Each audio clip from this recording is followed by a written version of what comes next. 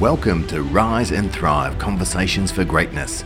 We bring you captivating conversations with extraordinary individuals who have conquered challenges, achieved greatness, and are making a positive impact in the world. This is your go-to source for inspiration and motivation. I'm your host, John Merkers. What a delightful pleasure it is to welcome our esteemed guest to the show today. Her infectious charm endears her to everyone she encounters, leaving an indelible mark of warmth and positivity. She embodies boundless joy, always ready with a smile and a warm embrace. An engaging conversation with her is a genuine experience. That's why she's here today. She shows sincere interest in you, and that is just amazing. Like all of us, she's had her fair share of challenges, but she continually surmounts them, emerging stronger and more resilient. Inside and out, she exemplifies greatness. She's an entrepreneur, an accomplished educator, holding a university degree in education, a loving mother of two exceptional, creative and beautiful children. She's affectionately known as the Queen of Bayside. It's my distinct pleasure to introduce the effervescent Emily Perkins. How are you, Emily? Well, I'm just a bit speechless after all of that to start off with. I think I've just been gone up a peg. I thought I was a princess, but you've just totally crowned me the queen now, which I'm quite happy with. Thank you, John. I thought you might be a little bit uncomfortable with that introduction, actually, because some people like you have trouble accepting compliments. And you don't need to, because everything I said was true. And also not only my opinion, but others' experience of you as well. So it's really an absolute pleasure to ask you, and I'm so glad that you agreed to come on, because I think your story and your life has been great, and the things that you've had to do and the things that you think make a difference. And I'd love to share that with the audience to make a difference to them as well. So for those that don't know you, my first question I wanted to ask you is kind of a generic one, but with all of that, with the businesses that you're part of, with the education that you've had, with everything that you manage in your life, how do you manage it all? Well, I don't have much sleep, actually. I must say that the one thing I do lack is much sleep. I think it's prioritising goals in your life and what's important to you. And I'm a bit of a list person, so sort of run my day-to-day as part of a list. So if I check half the list, I'm pretty happy. But yeah. Excellent. So one of the ways you're able to be great is you'll write a list of things that you need to do, that you need to get done. Yes. On a day to day, I have a list of this is what I need to achieve today, and I've got to be self-disciplined to get through those things. Yeah, that's great. There's an old expression, don't just think it, ink it. So because a lot of people might have those lists in their head, right? And then it gets a bit overwhelming, or you don't have a structure and you might forget what you need to do. But if you're thinking it and inking it and writing it down and prioritize what you need to do, that's a great structure. Yeah, and sometimes. Yeah, sorry. You go. No. I was going to say I'm very much I'm visual too. I think that the visualization comes into it a lot. Is sort of putting a goal of what you want, where you want it to be, writing the list of how you can get there. Great, really simple, but a piece of gold right off the bat, right? And that's what I often mention in the show and to others. Some of the concepts that we talk about, they might not necessarily blow your mind. Some of them will, there's no doubt about that. But some of them might not. But the thing is, as adults, we really overcomplicate things. So it's as simple as, what have I got to do today? Let's write a list. Let's put it in the order that we think that we might need to do it. Have some flexibility if things change, and get on with it. Yeah, and I think that being flexible is the main thing, because and I'm not talking about touching your toes. I'm kind of flexible, but which is right up your alley. Which is right up my alley. We'll get to that in a minute. Yeah. But I think that also going with the flow, because things don't always go our way, and sometimes we're throwing things and it's not what we planned, but it's Yep. making the best out of that situation. And usually there's a reason why you went sort of down that path that you've been thrown. Yeah, I love that attitude. Everything happens to me for a reason, Yeah. and sometimes I pop on the end of that, and it serves me. And so I think that's a great segue to talk about you. I kind of call you the Queen of Dance as well, right? Because Emily runs a wonderful dance school called Steps. Now I've got to get it right, don't I? Because it's Steps. School You of finish it. Dance. School of Dance. It's not the dance school, it's a school of dance, which is a wonderful organisation. And that has taken time to create. And I know it was a bit of a dream and something that, you've been actively involved in the arts from an early age. Yeah. And I wondered if you got some of that from your parents, because I know they were very creative, and often kids follow in their parents' footsteps like that. But you were mentioning to me the other day how you had this dream and you had a major setback. Can you tell us the story about what happened, or even earlier than that if you'd like to? But I'm going to throw it over to you. Yep, happy to chat. So go for it. So I suppose actually going back to, as you touched on, the base of sort of parents, I had very musical family upbringing. After dinner it was jump on the table and tap dance. After it was dinner and a show most nights. And so I danced from a young age of, 3 right through to 17. It actually was something I never expected to be a career, to be honest.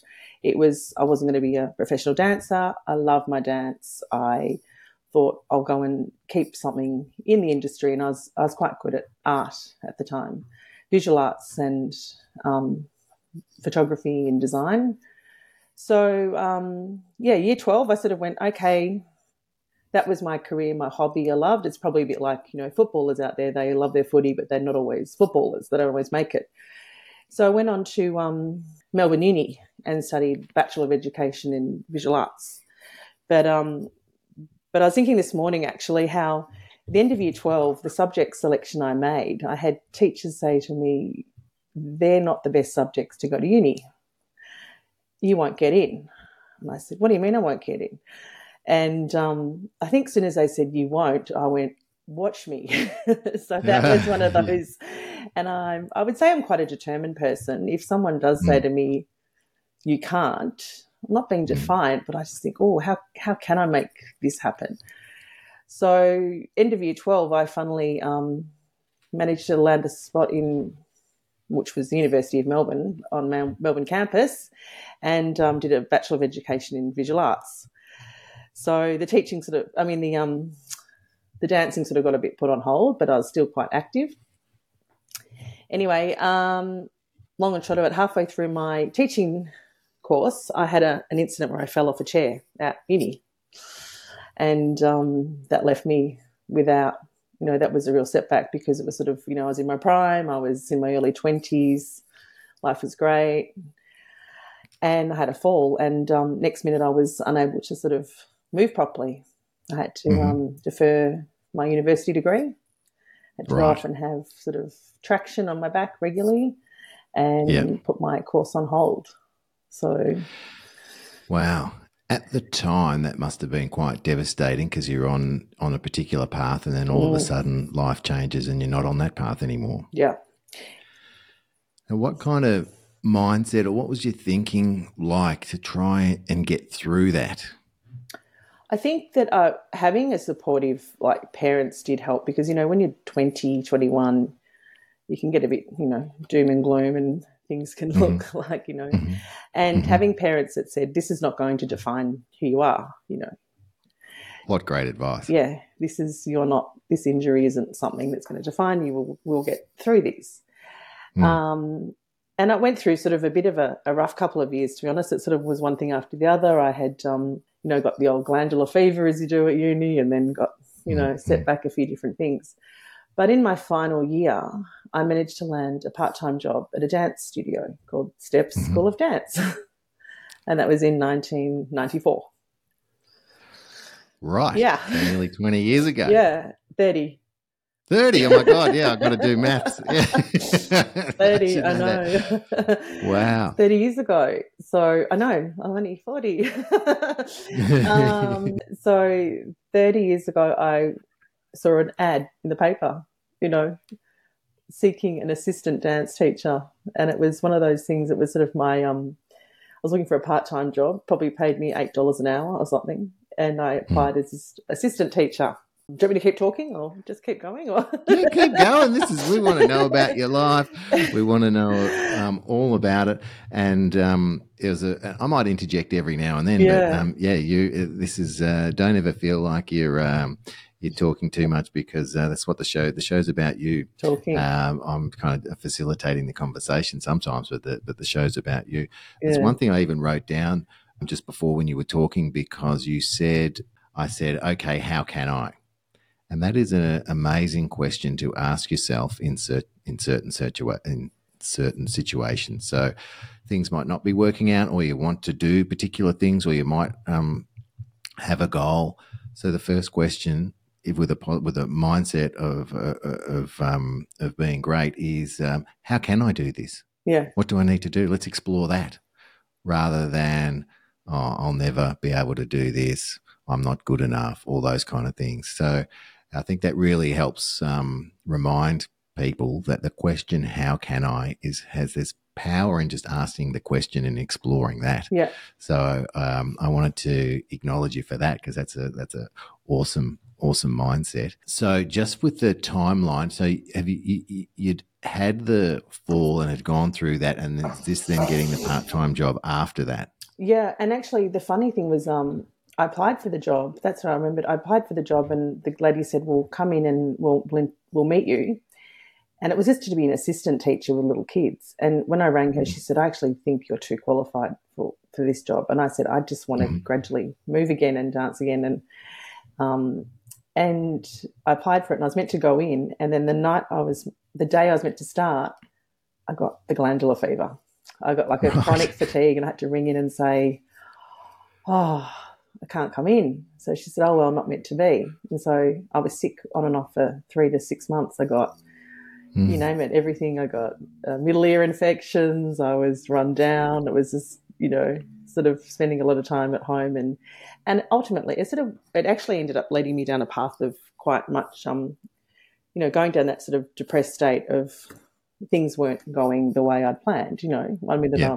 I'm great, having a great old time, living my best early teens and late teens, sorry.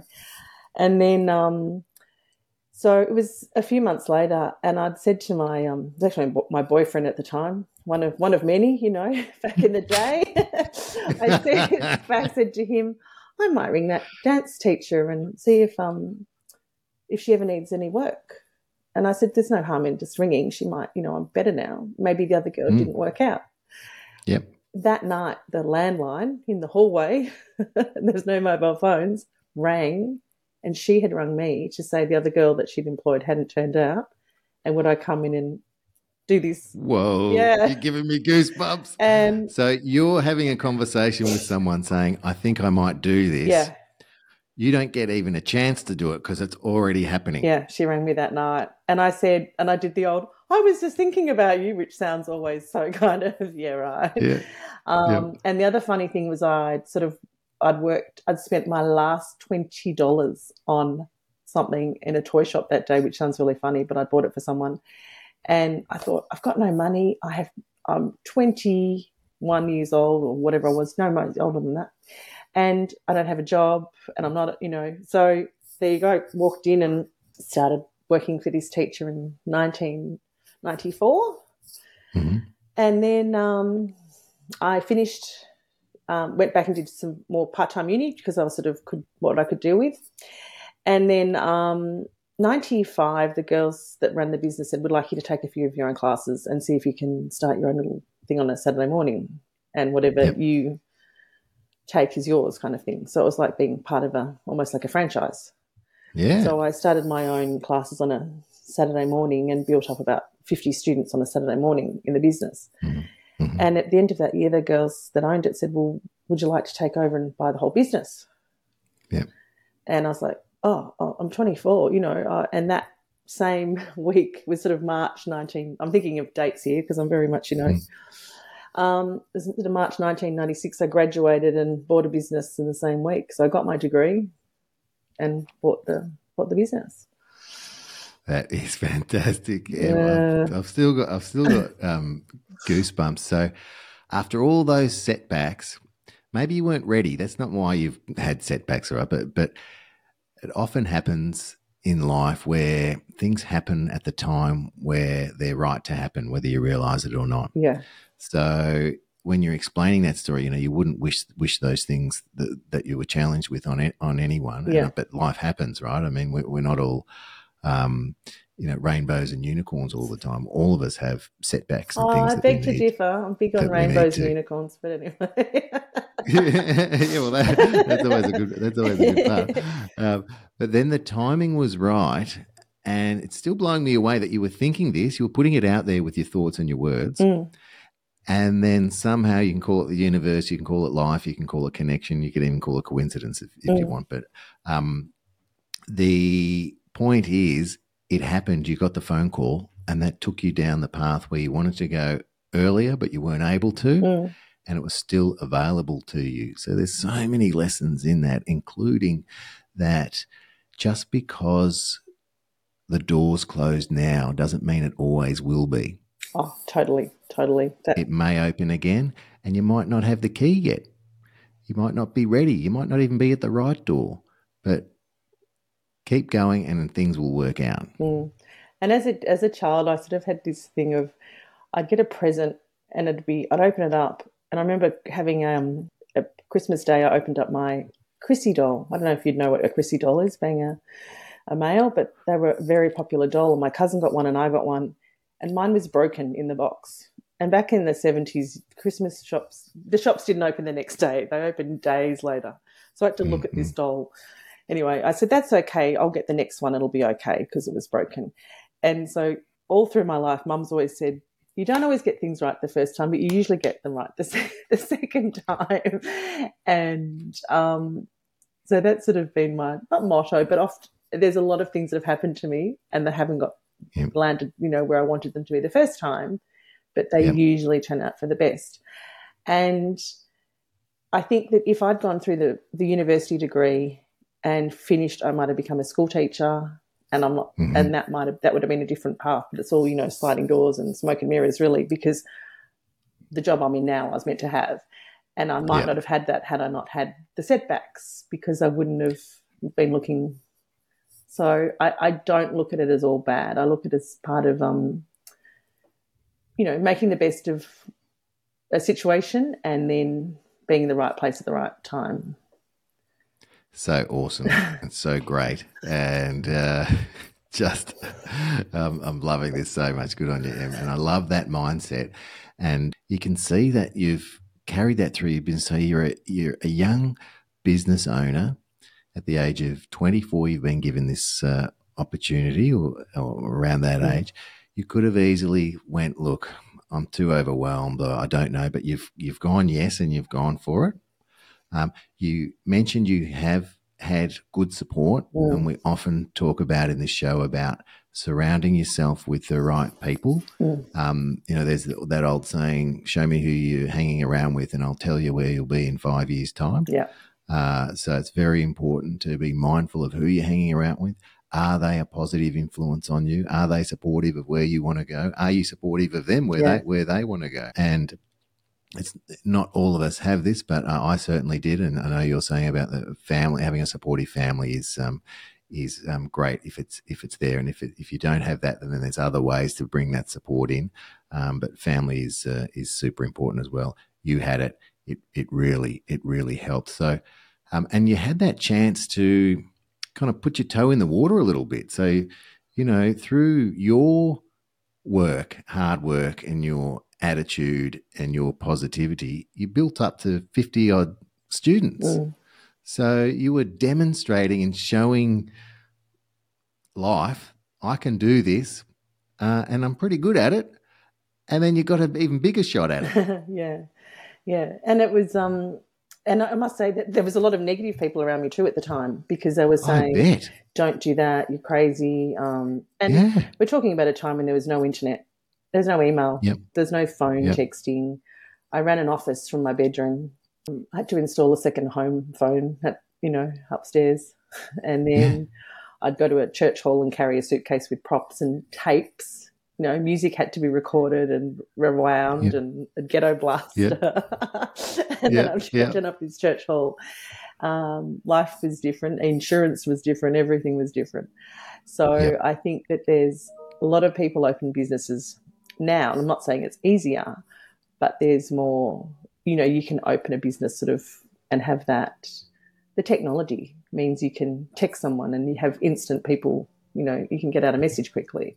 So I think that was at a time when there wasn't many people doing businesses, I suppose. It was more like go down the safe path, university, get a job.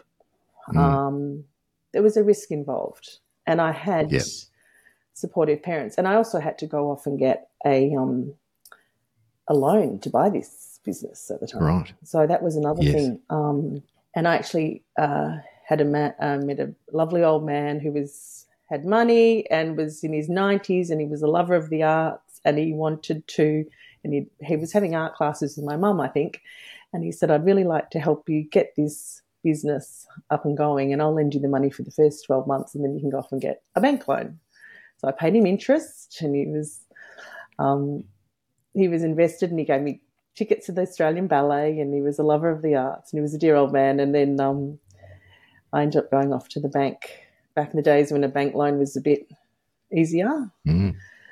So I've got a funny story, and I'm not sure how politically correct this is okay so you can always edit it. Well, let's go wherever the conversation goes. I want to hear it. You've given us so much gold already. Well, and it's just a pleasure hearing all of this. I did want to mention about that gentleman that wanted to help you. Was you also created that and put yourself in a position that happened because of people. When people see greatness, they're happy to be a part of it if they can and help if they can. Yeah. And that's what this person did. So, just loving how things have unfolded. But the takeaway for me is you're still making it happen because you're putting yourself in that position. You're doing the work in a time when it was the other phone line, the carrying all the equipment to things, the challenges of reaching out to people in an age where it wasn't as easy as it is now. So doing whatever it takes to make it work. Yeah.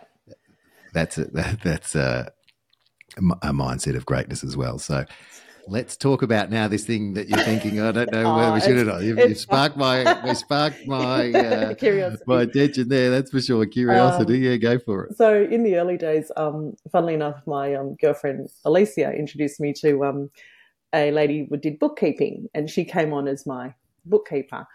And it was sort of a love job too, because she had granddaughters that wanted to dance at the studio.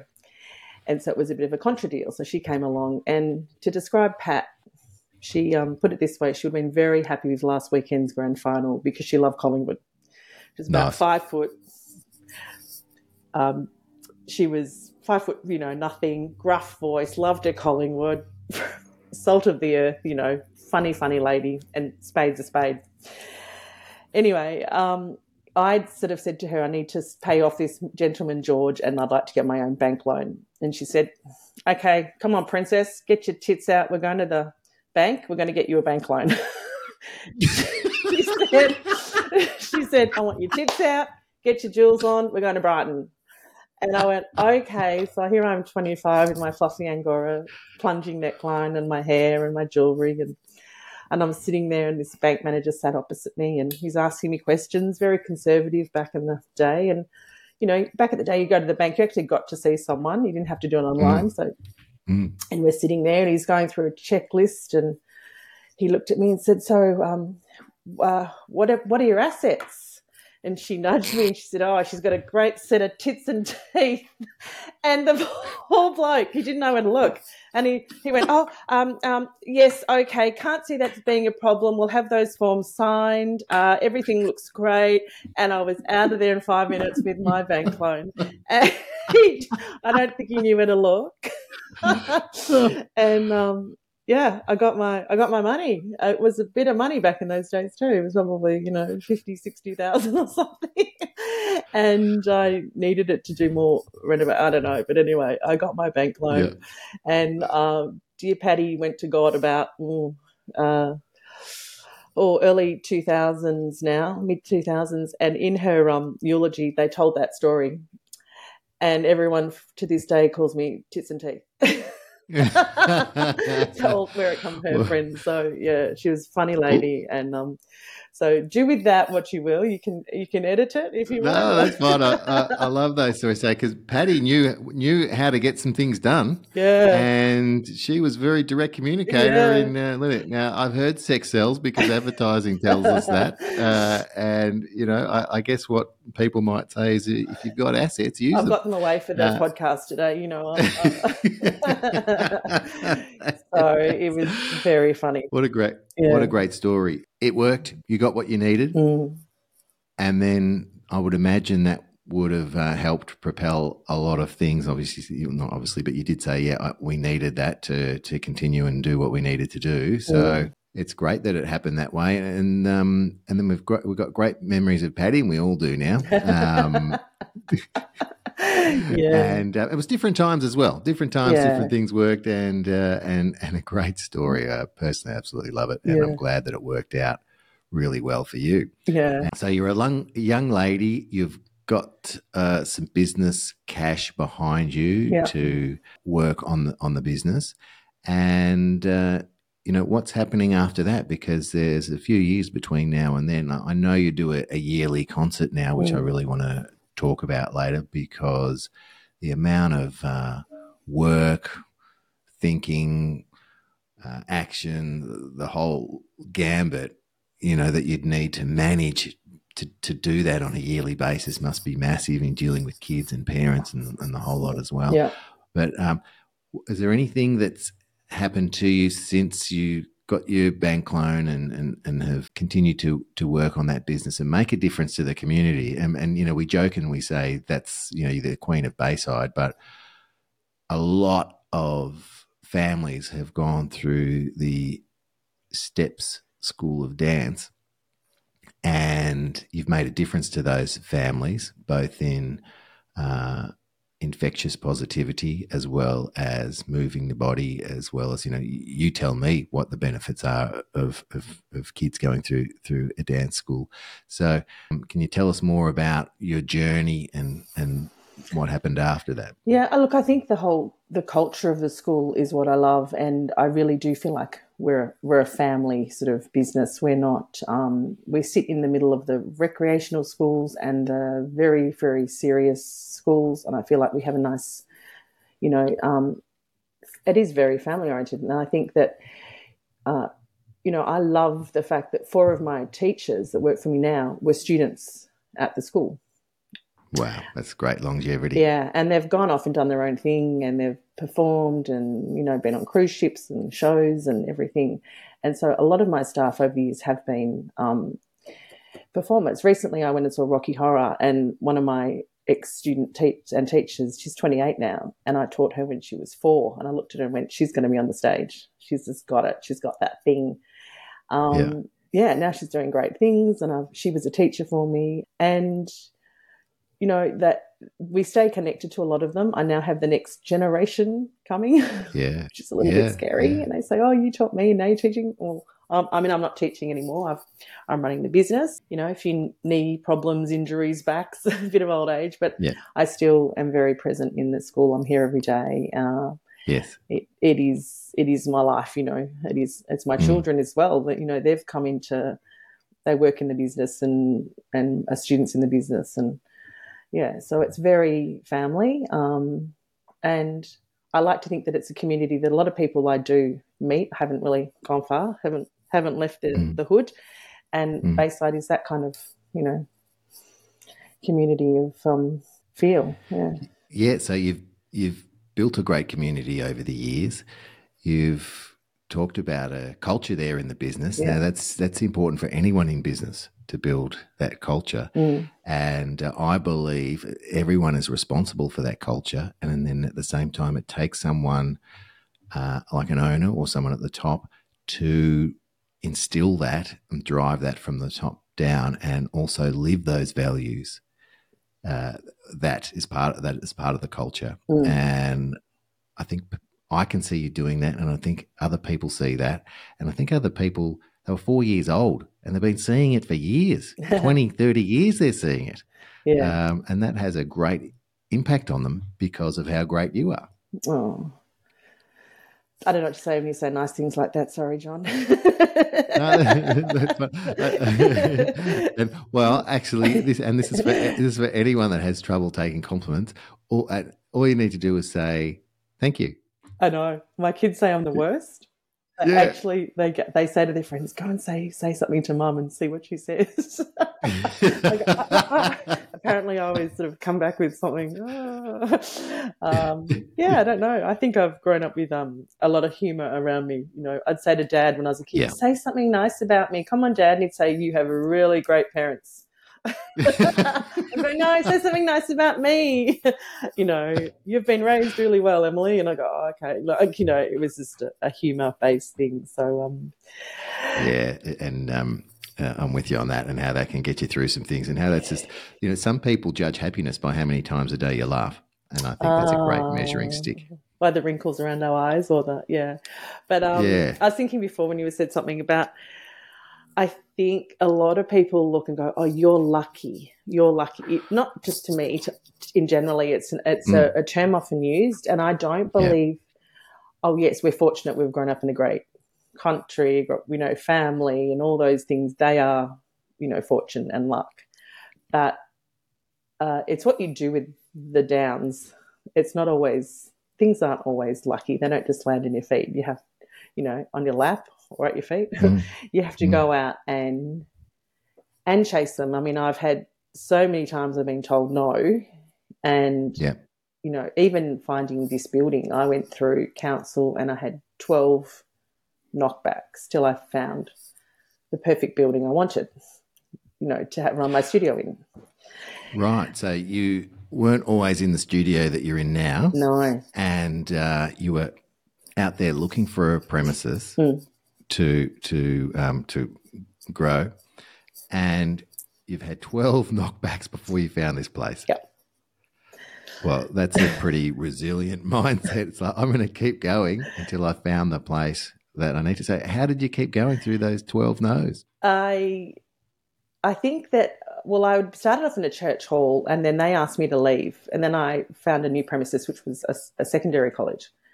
And then the church said, "Oh, we've changed our mind. You can come back." I said, "Well, I've signed a lease now. I'm going somewhere else." So then I went to a secondary college, and I was there for 5 years, and it just didn't suit running a business sharing it with a secondary college, and it came across some obstacles, and I was quite unhappy.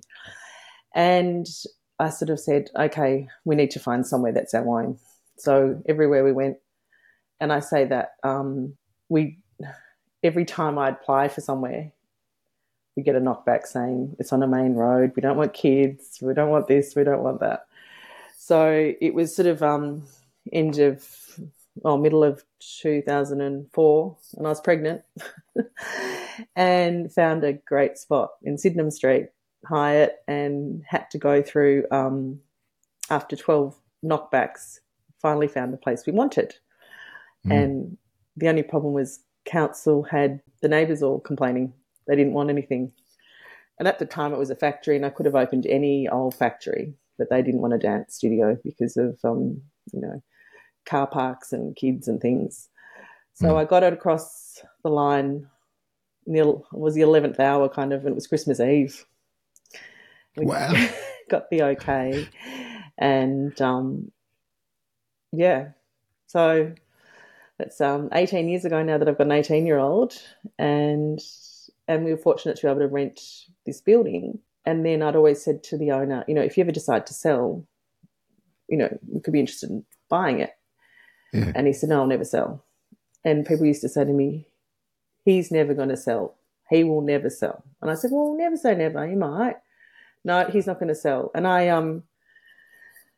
did a vision board, and I sort of went, I want to buy this building. So I had photos of the building. I had photos in my phone, well, not my phone, it would have been a folder then. And this is my dream, and this is where I want to be. And everyone thought I was a little bit delusional, but anyway, that was my fairy tale. I think it's a great way to put out there something that you desire, so it can be pretty clear. You know, a lot of people go around with not really an exact something that they want, but kind of a vague idea, and that's really hard for life to deliver on that. But if you have a specific idea, and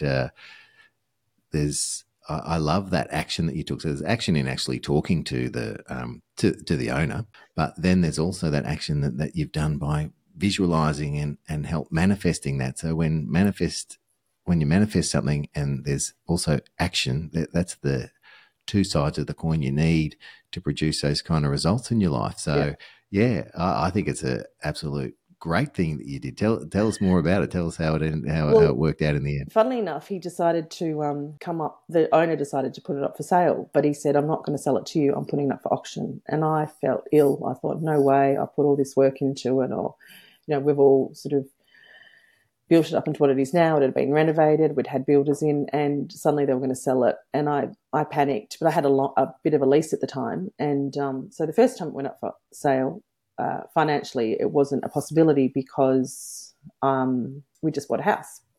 So it wasn't going to happen. So anyway, I watched the auction, and it was passed in, and the owner said, we're not going to sell it now. Anyway, a couple of years later, he decided again. Hang on a minute. I've got to pause you there.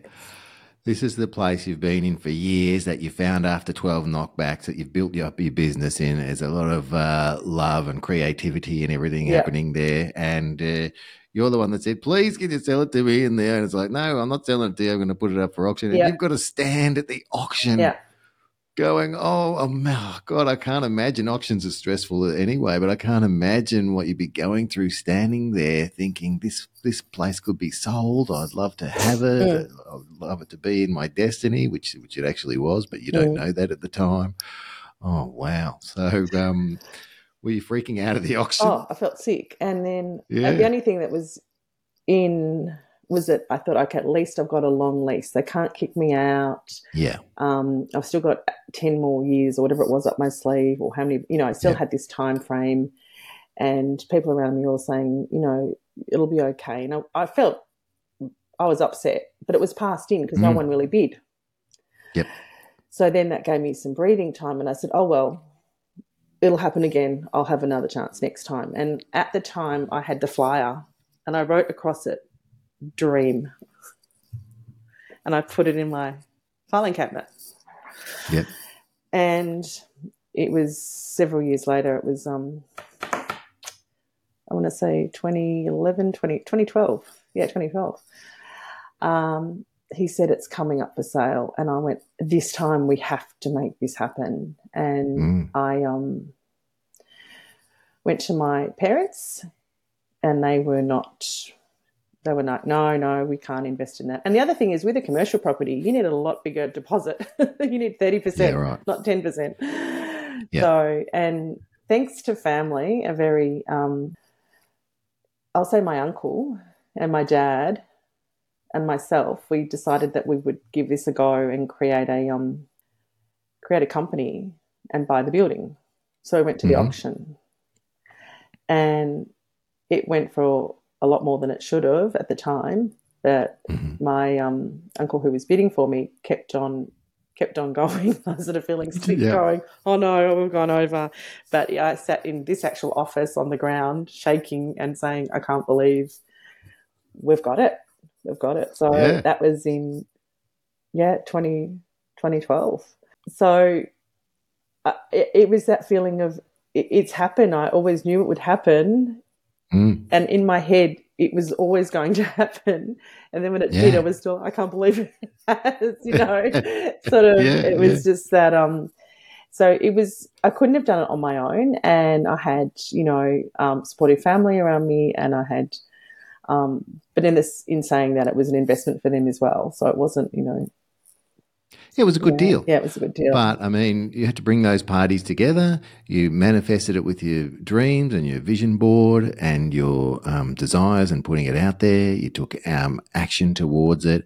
I love how you said it was kind of like the feeling that you had was always going to happen. Yeah. It was just a matter of when. So I think when people feel really strongly or have an intuition really strongly and visualize it and take, I know I keep banging on about taking action, but it's a key ingredient in it. You need it all. You need the feelings, the visualizing and the taking of the action. But you had that sense and that intuition that it's going to happen and it was just a matter of when. And that is really powerful, especially because you still held on to that vision when you're at the auction and the guy didn't want to sell it to you and you couldn't buy it in the first auction. I know. It's blowing my mind. The kind of intestinal fortitude that would be required to keep holding that vision. Yeah. And I had, and, you know, a lot of people say, that I'm a little bit, you know, psychic or something and that I know things are going to happen, but I don't know whether it's, you know, intuition, gut feeling, or making things happen and taking, you know, and I can even bring in, this is sort of a side note, but I have 2 amazing kids, but I had 3 losses. So, Right. And even then those knockbacks were like, I was going to be a mum, you know. I think that, and people say to me now, oh, God, you're so lucky you've got great kids. And I think, well, it's not luck. You've got to put a lot of work into that. They don't just come out like that. Yeah. Unfortunately, they don't just come out like that. But I think that it's also how you look at things. You know, it's how you deal with the knockbacks and that get up again. And there's been, you know, so many. I mean, we've all just been through, you know, 3 years of lockdowns and those lots of dance studios closed, and not all of them are fortunate enough to have had, you know, the what's the word I'm looking for? The support of, you know, having a building that they, you know, could stay in or things like that. So in that situation, I do see it as fortunate, but I also had to look at other ways of, you know, keeping the business going. So you've worked incredibly hard to be in this position, and they do say luck is where work and preparation meet. And so in that context, you had, because you've done the preparation, you've done the work.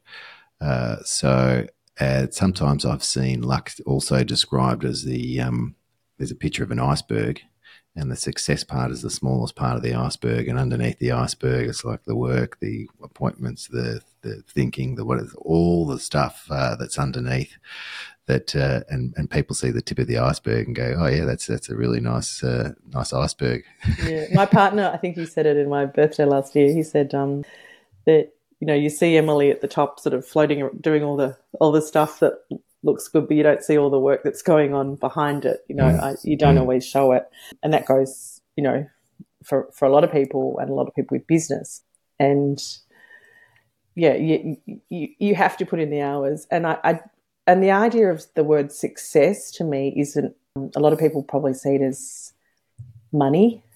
I don't. Yep. You hear people say, "Oh, they run a really successful business," and I think, what does a successful business mean? To me, it's the job you love. I don't look at my job as a job. It's not work. I don't say, Sunday. It's just every day is a different day for me. Sure, there's, you know, bookkeeping and telephone calls and emails, but I don't ever think I can't wait to, you know, give up my job or anything like that, because I do love it. And lockdown really showed me how much I love to be busy, whereas there were people that were loved the whole I don't have to work, and you know, but that would drive me crazy. You know, so only so many puzzles and cupboards you can sort. So what I'm hearing is that you're doing what you love, and so it's aligned with who you are. And when people are doing what they love and it's aligned with who you are, it gives you energy to be able to do those things. It's not a chore, it's a pleasure. And the other thing, I'm glad you actually answered this question before I had a chance to ask it. How do you define success? Oh, Yeah, so excellent. So you define success as doing something that you love yeah. and enjoying life every day. Yeah. And I mean, sure, you want to put a roof over your head and have those things Yeah, in your life. But I think I read a book years ago called, Do What You Love, the Money Will Follow. yeah, And I'm sure you'd agree with that. What you're doing now, interviewing, is what you love, love it. So Yeah, if you find a job you're passionate about, it doesn't seem like work. And I hear people yeah, grumble and go, oh, I've got to go to work. Oh, I want to take a sickie. I want to do that. I think that must be awful, to dread getting on the mm, train every day and going to work mm, and so and then yet it's funny. I've got a cousin who's a policeman. He's quite a senior position, and he came into the dance studio once. He goes, "Oh, I could never do this job, dealing with all these mums and kids." And I said, "I could never do your job. It's fine. There's something for everyone yeah, there. You can, the hours that he works and the." mm, So I think it really is finding something you're passionate with, and yes, then following it through, and not giving up, because there's so many times people do give up because it's all too hard, and they're told just let it yeah, go. yeah, yeah. Mm. I heard a good quote this week. I actually ended up posting it. It was, if you feel like giving up, just take a rest and keep going. Mm. Just take a pause, take a rest, and then when you're ready, keep going. And hopefully that time in between the rest and keep going isn't long. But you don't have to quit. If it's something that you're passionate about and that you love, and you've just had a few knockbacks and there's just a few challenges, Mm. keep going, which you have done with all the things you've spoken about so far. Now, I read a great quote. I love quotes, and I read a great quote on your website for the Steps School of Dance, saying, "Dance, the hidden language of the soul." That's Yep. fantastic. Yep. Yeah, And the other one I love is dance is for everybody. It's not just for certain bodies, it's for everybody. So, that's another one we go by here. oh, I love that saying too. Yeah, I'll probably put that in the show notes because it's it's applicable to everybody. yeah, yeah. And so a lot of your life has been and revolved around dance. Now, I know you do this yearly concert. I'll be there this year with my 10-year-old daughter who's in the concert and loving being part of Steps. And so can you tell us about that? Because it's a bit like what your partner was saying, in that must take so much effort Yes. and dealing with yourself and dealing with others and things like that. And then I know there's a couple of shows for the week. I know you spread it out that way, but let's say then the event happens. And people might only see that, of course, as a parent or whatever, you turn up and you've taken your child to the dance classes for them to get to be able to perform in the show. So we're seeing a bit of the iceberg, but we're not seeing all that other stuff. So what kind of mindset do you have to take on, and what kind of ways do you keep motivated to keep going so the show must go on? Well, I say to anyone who's been married, it's like putting on a wedding with 100 brides and 100 mothers of the bride. We've all just gone, holy shit, that must be hard. And knowing your bride. So maybe 200 brides. And the other thing I used to say is, Jesus, a school for orphans could be an option, no mothers, no parents. So look, to be honest, I'm very much about the event. I love events. You know me. I love a party. I love hosting. I love a production, everything. And every detail is important to me, and I don't know whether every detail's actually noticed, but it's got to be done. And I think the excitement of the students and the teachers is what keeps it going. This week we've had costumes arriving, and they're coming in, and kids have been trying on sample costumes, and it's that buzz and that excitement, and it's the end of the year that we all look forward to, whether it be like Christmas or a grand final or a valedictory or a formal or something. There's all those processes in it. And I think the reward is at the end, standing in the wings of the theatre and seeing the joy on the students' faces and the parents. And then I go to the stage door when they're being checked out, and the pure joy, they forget every rehearsal that's been a pain for them, every email they've had to read or newsletter they've had to look at. And I think now that I'm a parent, I see it differently too, because when I ran the studio, I was young. I didn't have kids. And I'd think, why are they so happy with their children? They're not doing it properly, you know. What if they're going the wrong way? And now then you have a child and they clap and you just think, oh, wow, they can clap, or they can sing Baba Black Sheep, or they can turn in a circle. And you're just so blown away by your own child. Yep. So then it suddenly started to make sense to me, this thing of when they're yours, they can do anything. They can't do anything wrong, really. And so I now get to see that as a parent as well, and the joy that it brings. Yeah. You know, I've got 2 kids that love performing on stage, and that's the big part of their life. So if I can bring that to other families, and it is a choice. They don't have to dance. They don't have to come and do it. But if I can bring that to the families and the friendships they make. I'm catching up with my ballet girlfriends in a few weeks, and I've known them since I was 4. So it doesn't just stop there. And we get out our old programs out, you know, and our old photos, albums.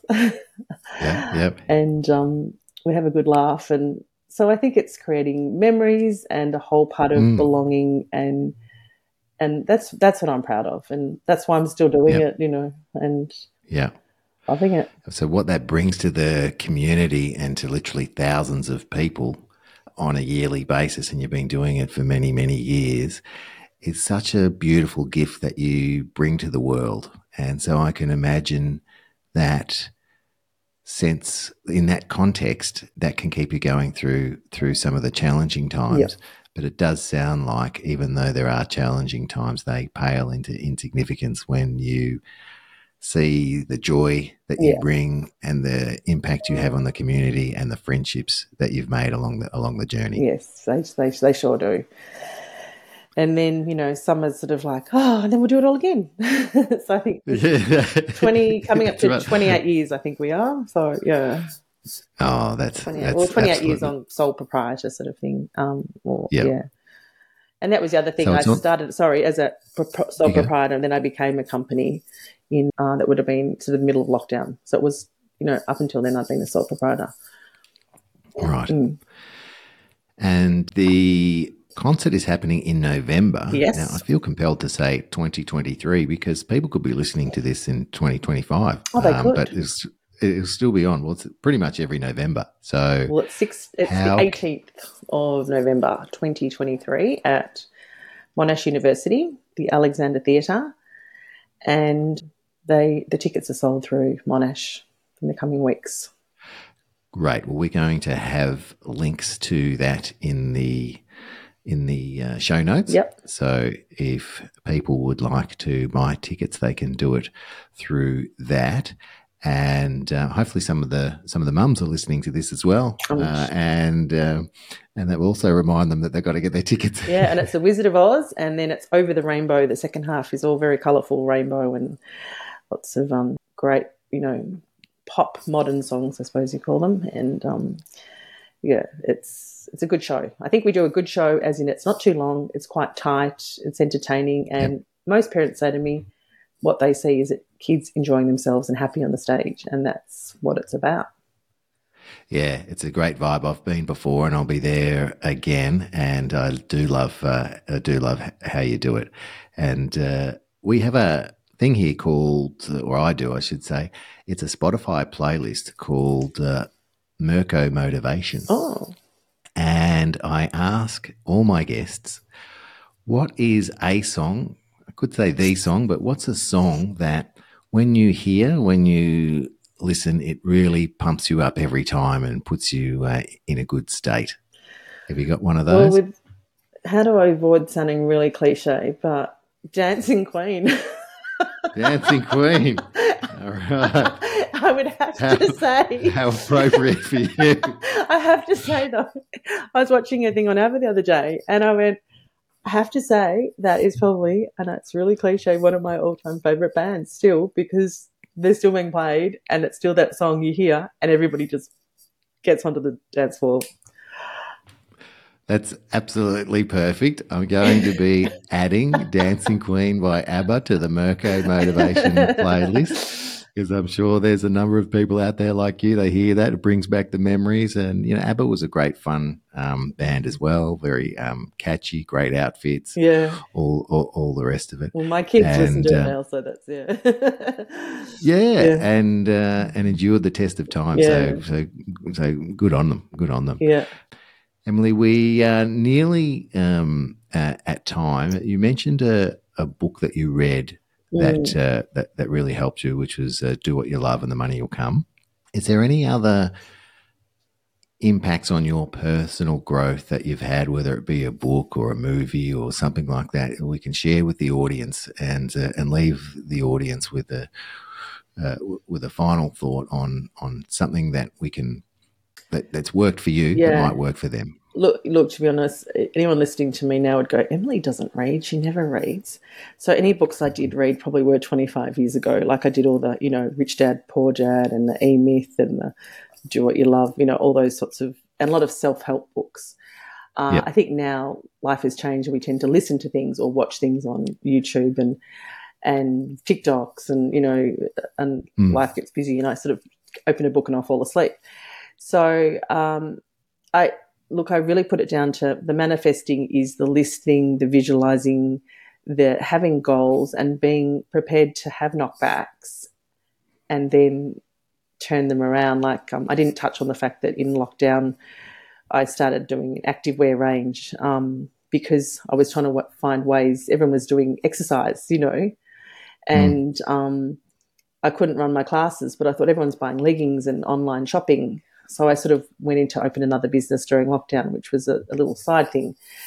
And then I think, and we didn't talk about the coffee cart or anything like that, but there's a few different... No, well, we'll have to have a part two. I'm definitely going to have you back on the show. Sorry, there's too much. I'm too old. There's just too many years. But don't apologise. You're going to have a repeat. Yeah, I just think that when you get something you love and that you doesn't always work, then just... there's often other angles and other things you can add on to that. Did that answer the question? Yeah, I think so, because you're always looking and exploring and you don't let challenges stop you. You go, what we said at the start of the episode, how can I? Well, if that's not working, how can I do something else? Exploring that. And making it happening and having that positive mindset and that's what you've talked about today is to be great. You have a positive mindset. You keep going. It doesn't mean you won't have setbacks, and sometimes things don't work out, but you keep going and they'll work out. Yep. It's been an absolute pleasure having you on the show. And yes, I will have you back because there's still more things to talk about. Part two, I know. I got a bit sidetracked. Sorry. Part two.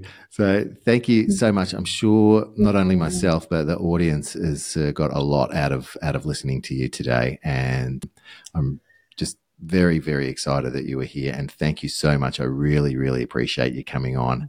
And I wish you continued success. Well, thank you for asking me, and it's been a lot of fun and it brought back a lot of memories. So thank you. Thanks, John. No worries. Much love. Okay, bye.